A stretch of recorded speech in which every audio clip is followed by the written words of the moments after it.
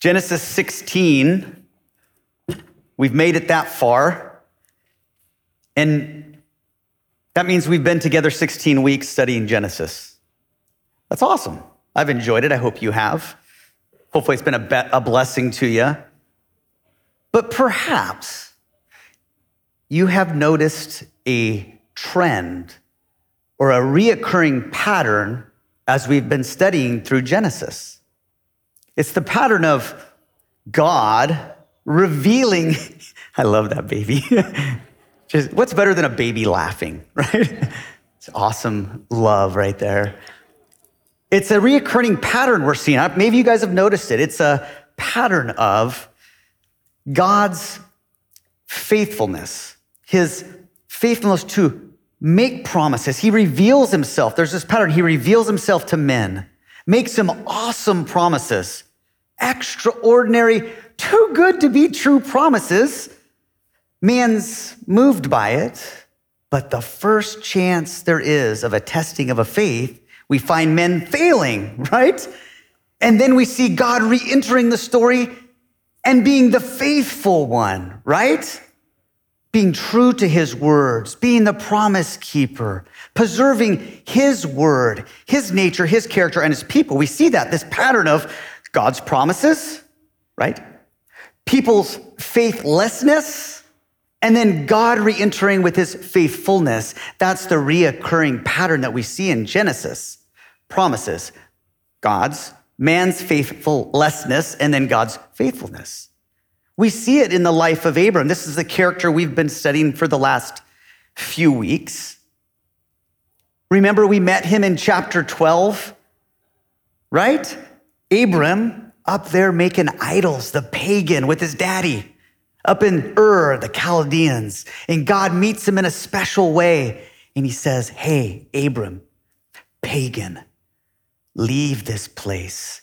I'm going to give you a land, and I'm going to give you a people. I am going to bless your socks off. In fact, I'm going to bless the people who bless you, and I'm going to curse the people that curse you. Come on, Abram, leave. And Abram responds.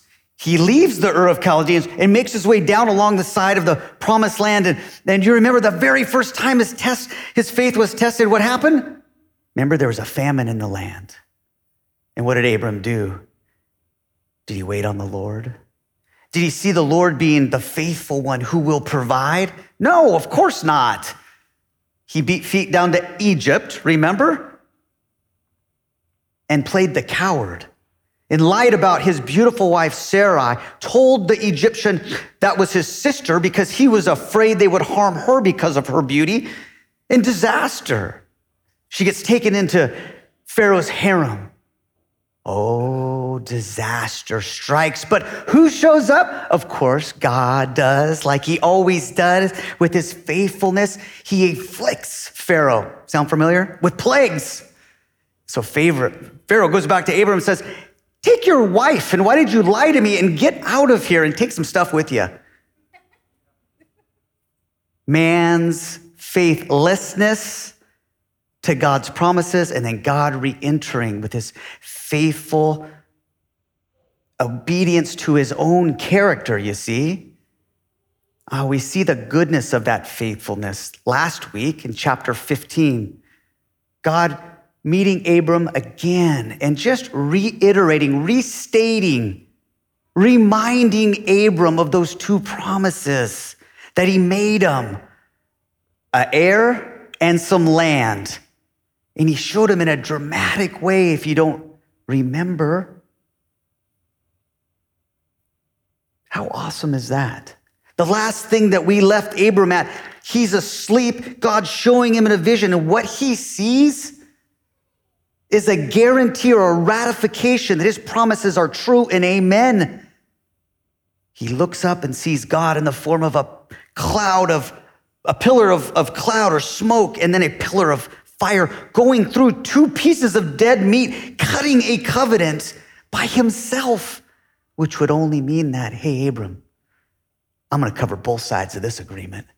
I got you. I'm the faithful one, even when you're the faithless one. That's the last thing he saw. Awesome, you would think. Those experiences over the last few chapters with Abram would make him immune to faithlessness, wouldn't you think? That he'd be living a life of constant faith, that he'd be walking in faith. Oh, but we don't see that. We find the faith that he found in chapter 15. Remember, it said Abram believed and he was counted as him as righteousness. That faith has been reduced in chapter 16 to faithlessness and pragmatism, really, being practical. As we see Abram and Sarai taking matters into their own hands in chapter 16.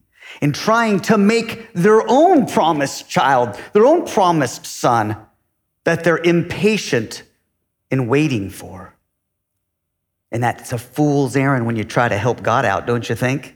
Has there ever been a bigger oxymoron than, let's try to help God out, right? He must not know how old I'm getting or how impatient I am. Despite this, as we'll see in chapter 16, God remains faithful. And it reminds me of a verse. This week, this is what it reminded me of. The Apostle Paul's encouragement towards the end of his life, some of the last words he wrote to his protege, Timothy. In 2 Timothy chapter 2, verse 13, he says, if we are faithless, he is faithful because he cannot deny himself. Amen? That's what we see. Let's check it out. Chapter 16, verse 1. Now Sarai, Abram's wife, had borne him no children. She had a female Egyptian servant whose name was Hagar. And Sarai said to Abram, behold now, the Lord has prevented me from bearing children. Go in with my servant. It may be that I shall obtain children by her. And Abram listened to the voice of Sarai. So after Abram had lived 10 years in the land of Canaan, Sarai, Abraham's wife, took Hagar, the Egyptian, her servant, and gave her to Abram, her husband, as a wife. And he went into Hagar, and she conceived. Whoa. Interesting. I know you guys have heard this story before, but pretend you haven't. This is a Jerry Springer show? What's happening right now? Wow. Every conflict, every funky story usually starts with a problem. Did anybody catch it in verse 1? The problem was the barrenness of Sarah. That was the problem. Why didn't God just, listen, it's been over 10 years since God first announced they were going to have a kid, right? Even with the reminder of last week when they were getting a little impatient, even with the reminder of that night sky with all those stars, Abram, look up there. That's the number of your descendants. Oh, even after that, Sarah has no children. I'm sure that this puzzled, discouraged, and even made them impatient, Sarah and Abram. Don't you think? What's going on? What's happening? I'm waiting. And I don't know, but when I read this, you can almost sense the pain in Sarai. You know, being barren back then was a big deal. It's a big deal now, right? But back then, unbelievable pain. And the pain of a hope deferred, Proverbs chapter 12, verse 13, sickens a heart. She's probably heart sickened. The unanswered prayers. Back then, the pain of public shame. You know, back then it was different. In a lot of ways the same. Moms are moms. But that culture was different. Children were a sign of blessing.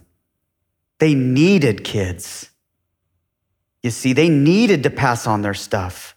This is a culture that could be shameful not to be able to bear your own child and be fruitful and multiply. They valued mothership, motherhood. You know, one of the things that just drives me crazy, one of the biggest things about this gender bender thing that's going on is the devaluation of real motherhood. There's only one mom, and moms desire, there's something in their heart that want to make babies. Not all of them, and not all of them can, I get it. But the norm is there's something in there that they feel, and it's a stigma, but they feel a little bit of shame sometimes when they can't produce. And this society was this amplitude, way up there. This society needed kids, elevated motherhood. Let's put it this way. We think we're like this, but we kill our babies in our womb. And it's accepted in our society. This wasn't a society like that at this time. They valued this. The public shame. You can almost feel her pain of inadequacy, right? I mean, I don't pretend to be a woman, trust me. I mean, I have a hard enough time figuring out the one I live with, but I do know this, that you guys are special, and believe it or not, you're different in an incredible way. And your bodies are complicated. You can grow a baby in there with the help of God. Are you kidding me? It's awesome. It's to your credit. It's to your glory. And Sarai wanted more than anything to help do the will of God by producing the heir that was promised to her husband. And she couldn't even do that thing that she thought she should have. The pain of public shame and inadequacy, the pain of a mother's arms that never was able to hold her own baby. She's 75. That pain broke way to being impatient, and it often does. It often does. You see, the issue wasn't, I suppose the root of everything is not having faith, but I think that they had faith that God was going to give them a child. I think they believed, all grouped Sarai with Abram when it said that Abram believed and it was counted as him as righteous when he looked up in that sky and said, that's impossible, but I believe. I think he had faith. I think Sarai did too. The problem isn't, what do you do now? When you have to wait, when you think God's delaying, what do you do then? I think he's going to do this, but when? I'm waiting. I'm in pain here, Lord. What do you do when God delays is the question of chapter 16. What do you do? I'll tell you what we should do in this difficult situation of pain and waiting on God. It's exactly what we should do. We should be still and know that he is God, the promise keeper, the covenant cutter, the one who has to be true to himself. Amen. We ought to wait on the Lord because we know, according to Scripture, as we wait, what happens to us? Our strength rises and we get another breath. As we wait and we pray and we believe on him, we have another minute to breathe and to step towards him, right? That's what we should do. Having faith in the... Sean left me his glasses. I love it. He knows I'm getting old. Faith in the one who's always true. That's what we should do. However,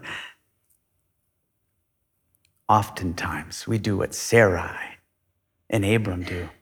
If you didn't catch it, they start taking matters into their own hands. They try to do things on their schedule. They try to help God out. Not a good idea.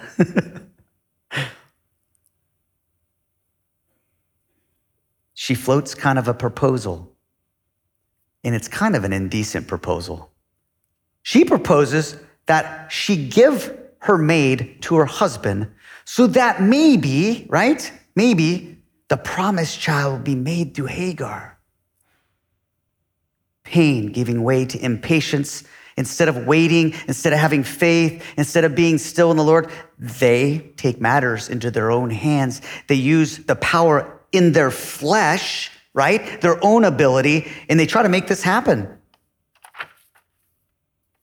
The proposal, we would say, starting in verse 4. Before you think too weirdly about this proposal, it was surrogacy back then. This wasn't all that uncommon. They didn't have fertility clinics to go to. This is how it was done. If you were barren and you wanted a surrogate, you'll see it in the Bible. It happens more in the Old Testament. There's society, I'm not saying this is right. I'm just saying in society, there would be nothing funny here. What would happen is, you could do such things. And that surrogate would have a baby, and the baby wouldn't be hers, just like surrogacy now. The baby would be Abram's and Sarai, and that would be their heir. That's how they did it. There's nothing immoral or scandalous about it per culture here. Why don't we try surrogacy? Tired of waiting on the Lord. There's much of this proposal I just feels honorable in a way with Sarai. I don't know if you feel the same way when you read this. You're like, yes, it's lack of faith. Yes, she's taking in things into her own hands and acting in the flesh, but the service and the genuine sacrifice that she's willing to go through with. Listen, I can't provide this for you. And I know this is your heart's desire. Think about how much Abram really wanted this. God himself in chapter 15 shows up and says, hey, Abram, I'm your exceedingly great reward. Look at me. And he says, what will you give me? I don't have a son. Whoa, he really wants that son. She's willing, to her credit, to give probably the most valuable, sacred thing that a spouse can give away. And that's her rights to her spouse's body. The rights for the sole receptacle of his affections, me. That's something sacred. And something breaks when you give that up. She's actually willing to do that. So in a way, I see the service and the sacrifice, but there's much not to like about it, right? Obviously. It's based on the flesh. Perhaps she concludes in her mind that I do oftentimes. God told me what he wants. Now the rest is up to me. Have you ever told yourself that lie? You know, God's way is important as much as where you're going. How you get it is really, really important. She tries to help God out a bit, acting in her flesh, and it doesn't work out. Abram agrees. Instead of making things better, instead of being a steady hand for Sarai, he makes it worse by agreeing to this. It's Adam and Eve all over again, if you didn't notice. He knew better. Adam knew better. Abram knew better. Abram knew better. Abram himself saw the visions. God revealed them to him. Just go back to the starry sky. Could you imagine God putting you to sleep and showing you the things that Abram was shown by the Lord himself? He knew better. He saw the awesome visions. He saw the covenant cutter. He saw the smoke and the fire. He should have been a steadying hand. Honey, let's pray about this. This can't be the way. Let's see what God shows us. You don't have to do this. Instead, he listens to his wife. Did you see that? Abram listened to the voice of Sarai. Now listen, I think listening to your wife is a good thing. It is a good thing. I couldn't imagine not having the wisdom of my wife in my life, and I listened to her. But listen to me now. There are times when your wife should listen to you, and one of them is right here. No, I will not listen to you. This is not okay. I'm going to lead spiritually. We're going to pray about this one. That seems crazy, and you don't have to give up this. Right? Men, there's times when you shouldn't listen to your wife. This is probably one of them, when she tells you to sleep with her maid. Okay? He knew better. And Abram is guilty as much as Sarai is in this, and I think more. You see, the other thing that you might not have caught there,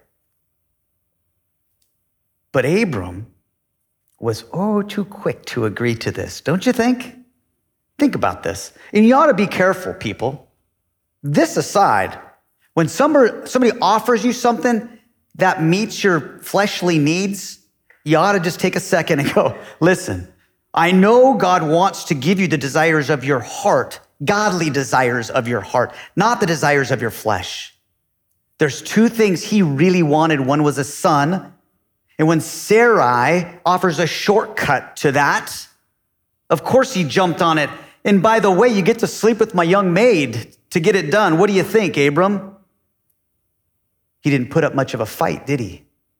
We ought to be careful. I think he's more culpable here. Abram. The faith he had in 15 given away to faithlessness and pragmatism. It's all practicality, no faith, no praying. So together, Abram and Sarai are both guilty of taking their matters into their own hands, trying to help God out. And what we'll see here is that they're gonna experience some pain. There was a problem of barrenness. There's a proposal, and that is to use their own fleshly stuff to get it done. The problem is that that's gonna lead to a price. It's gonna cost something, because when we do what with our flesh, when we sow to the flesh, we're gonna reap to the flesh. We're gonna see some bad things here.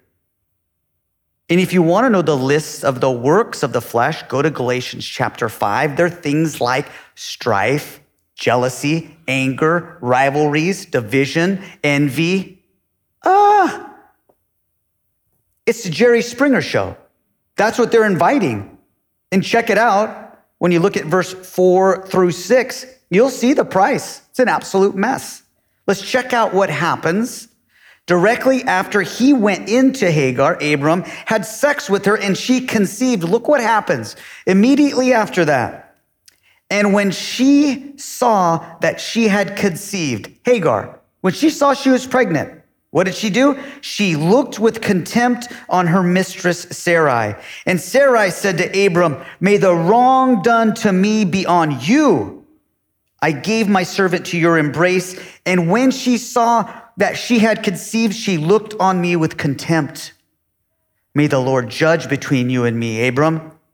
But Abram said to Sarai, behold, your servant is in your power. Do with her as you please. And then Sarai dealt harshly with Hagar, and Hagar fled from her. That sounds like a mess to me. If you unwrap it a little bit, it's really just the outworking of acting in your flesh, taking matters into our own hand. Going through with this proposal changes everything. Do you see the very first thing that happens? The very first thing that happens is Hagar seems like an innocent bystander, right? The surrogate mother. The first thing she does when she gets pregnant is she rubs it right in Sarai's face. It says here, she looked upon Sarai with contempt. Oh, and in the original Hebrew, it's an awesome phrase. Looked on as contempt means literally Hagar, after she got pregnant, the epitome of motherhood in those days, the fruitful, multiplying, honorable mom looked down upon the fruitless, barren Sarai, and looked at her literally in a light way, in a little way in Hebrew. Means like she looked down on a lighter person. She looked down on her nose. She looked right down on her and said, I am exalted and I can get pregnant and you can't, Sarai. Picking that scab of the pain and the shame and the pain of being inadequate to her husband right when they were in the house, put it right back on her. Oh my Lord. Could you imagine the fireworks that would have went off? And you see it in Sarai, right? She goes berserk. She goes, who does she go to? Abram. Abram, may the wrong that's been done to me be on you. Again, may the Lord judge you, Abram. If you ever wonder if the characters in the Bible are real men and women, this is a typical woman right here. Blames. Think about what just happened just for one moment. It was her idea, to be fair to Abram. She cooked this up. She's the one that was impatient because of her pain. It was her breakdown. She floats this indecent proposal. Of course, he goes along with it, but now she blames the man. Typical woman, right? It's your fault. May God judge between you and me.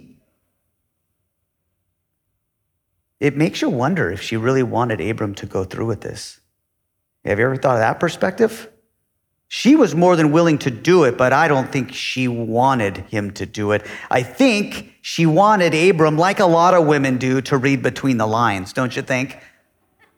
That was a pretty easy one. She's waiting for Abram to say, no, honey, no. You're my one and only. God made us a promise. And let's pray about this. He showed me the impossible, but he walked through that and cut that covenant. This is not the way. She's waiting for him to fight for her and not go through this. Typical man, amen? Not seeing what he should have saw.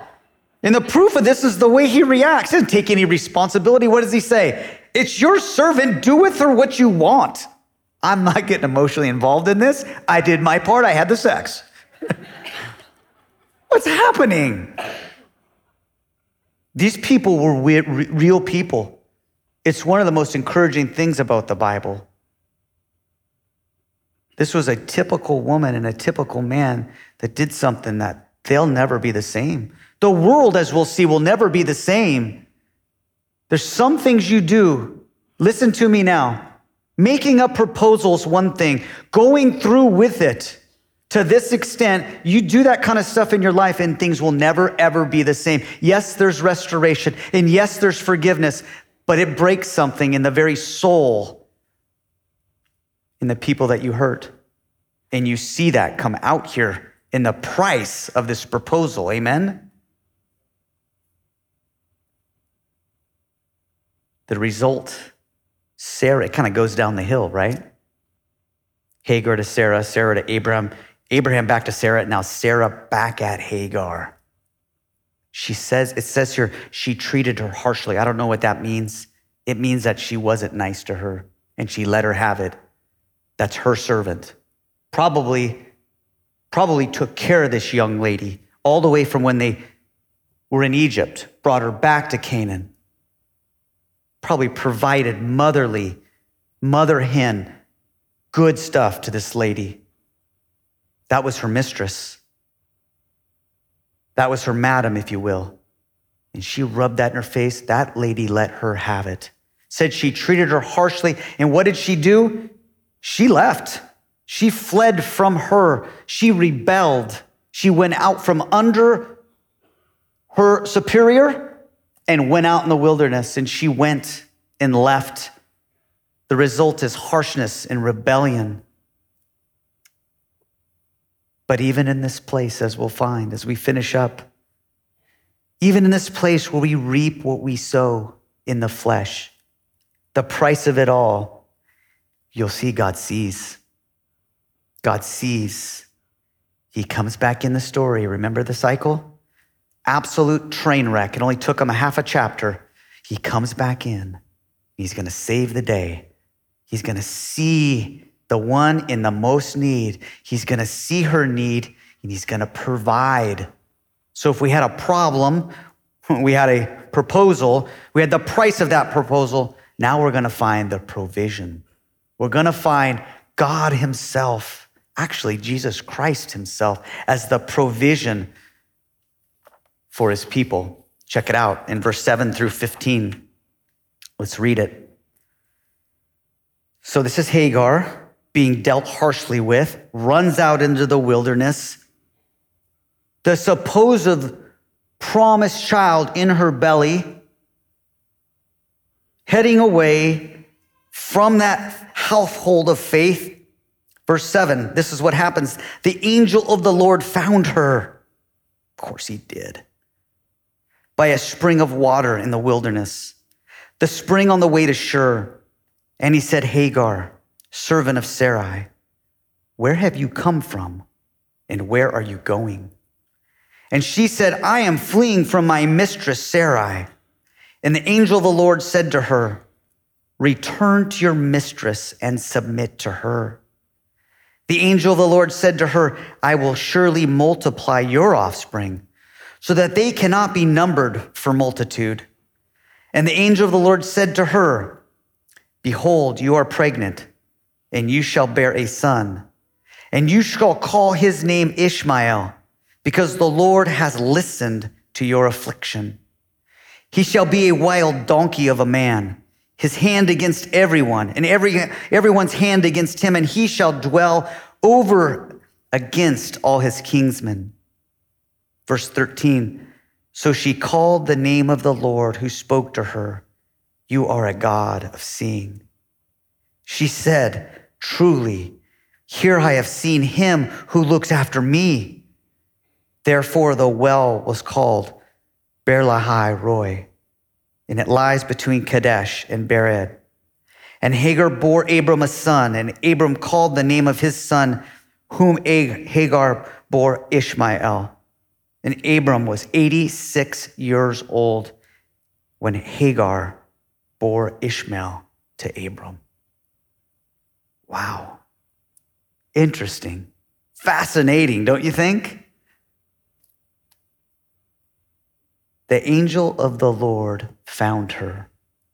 Now this phrase, or better put, this name, the angel of the Lord, it's the first time it's mentioned in the Bible. Of course, Genesis is the beginnings. There's lots of first times, right? First time this phrase is used in the Bible, the angel of the Lord. And if you compare that to other times this is used, there is no doubt in anybody's mind who's a Bible student that this is the pre-incarnate Christ. This is the second person of the Trinity. This is the eternal Son of God. This right here was Jesus Christ before we named him Jesus, before he joined himself with a man and we named him Jesus. Same person. Angel of the Lord just means messenger of the Lord. The sent one. Of course he found her. Of course. Does anybody else find this to be extraordinarily awesome and encouraging that the first time Jesus Christ, in a way, came down and made himself known to people on this earth was to an Egyptian servant who was pregnant with Ishmael, the result of that indecent proposal, out in the wilderness, full of her pain, full of her rebellion. She left that full of pride, looking down her nose at Sarah. Look at me, I'm pregnant. Of course he found her. It said the angel of the Lord found her. I mean, listen to me. This lady was running away as fast as she could, rebelling and sinning and bucking and bronking and fussing and snorting as far away as she could from the household of faith. She runs right smack dab into Jesus Christ. Come on, you can't make this stuff up. Of course, he found her just what she needed. There's one thing that's true about our Lord, and it makes me so encouraged and so happy, is that Jesus Christ is attracted to the greatest need. He is near to those that are brokenhearted. And there's something about this lady that drew him, that made God summons the Son to go comfort her and find her, right? And make no mistake of it, she was not seeking it. There's none that seeks, no, not one. It's our story, is it not?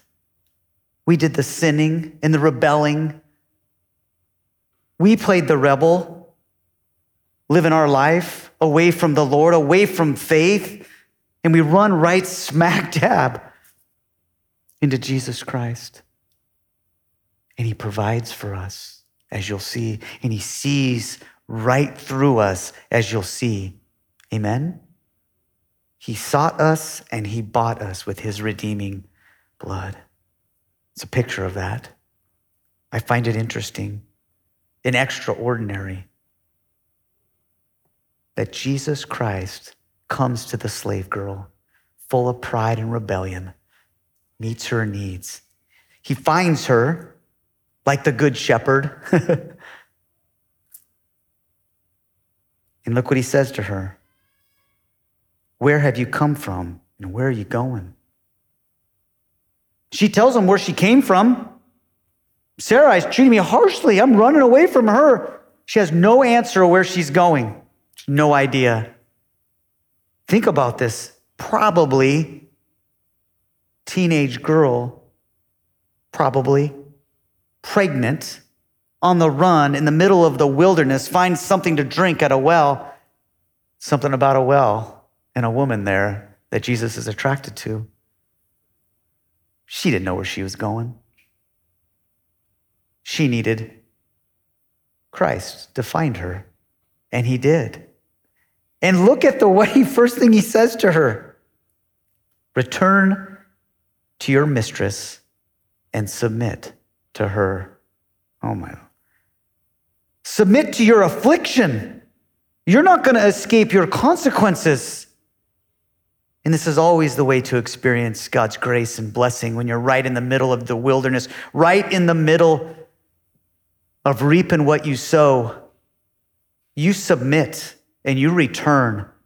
You are not free from your circumstances. God never promises to remove circumstances from your life. We can pray for that all we want. Sometimes he does, but most of the time he doesn't, because he wants to show himself faithful in your circumstance, right?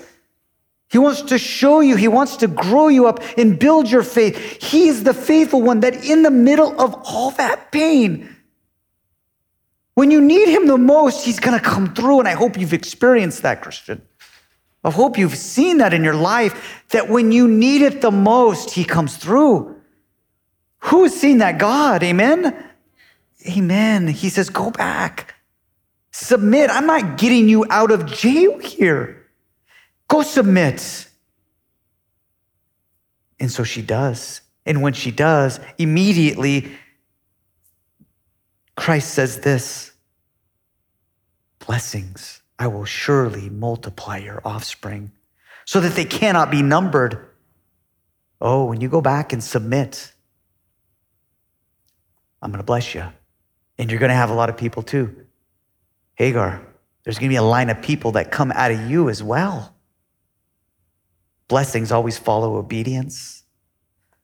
And then the angel of the Lord, the messenger from the Lord, really, Christ himself, tells a prophecy of Ishmael, the baby that's going to be born. He says, you're going to bear this kid, and he's going to be a wild one. He's going to be a man that loves confrontation, that loves conflict, that everybody's hand's going to be against him, and he's going to be against everybody. He's going to be a fighter, this guy, a wild donkey of a man, an ass, if you will, right? Nonconformist. And if you know your history, this is the Arab people. Born out of this servant girl's belly is going to come Ishmael. The Arab people, they're the Ishmaelites, if you will. And they'll come out here and they'll be at great odds with the lineage that's going to come out of the promised son that we'll see in a couple chapters, Isaac. The Jews will come out of him, right? So you have these two lines of people, one out of the flesh, Hagar, born out of the flesh, Galatians chapter 4 says. The fruit of that is Ishmael, is the Arabs. The fruit of the promise, faithful, is going to be Isaac.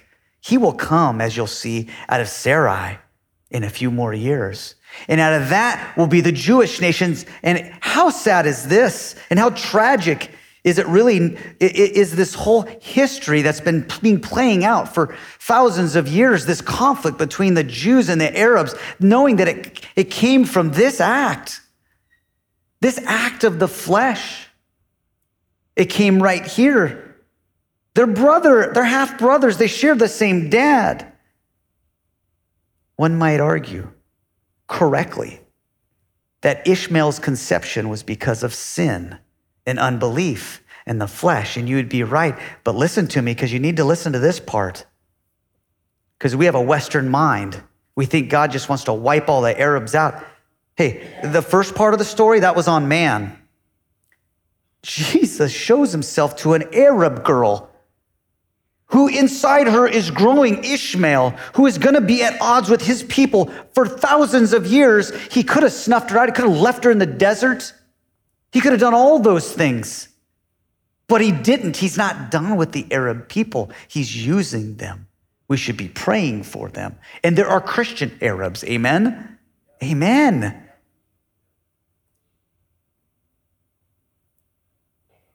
This one's on God. And God specifically commanded Hagar to go back, to stay in his story, to stay in the Jewish story, right?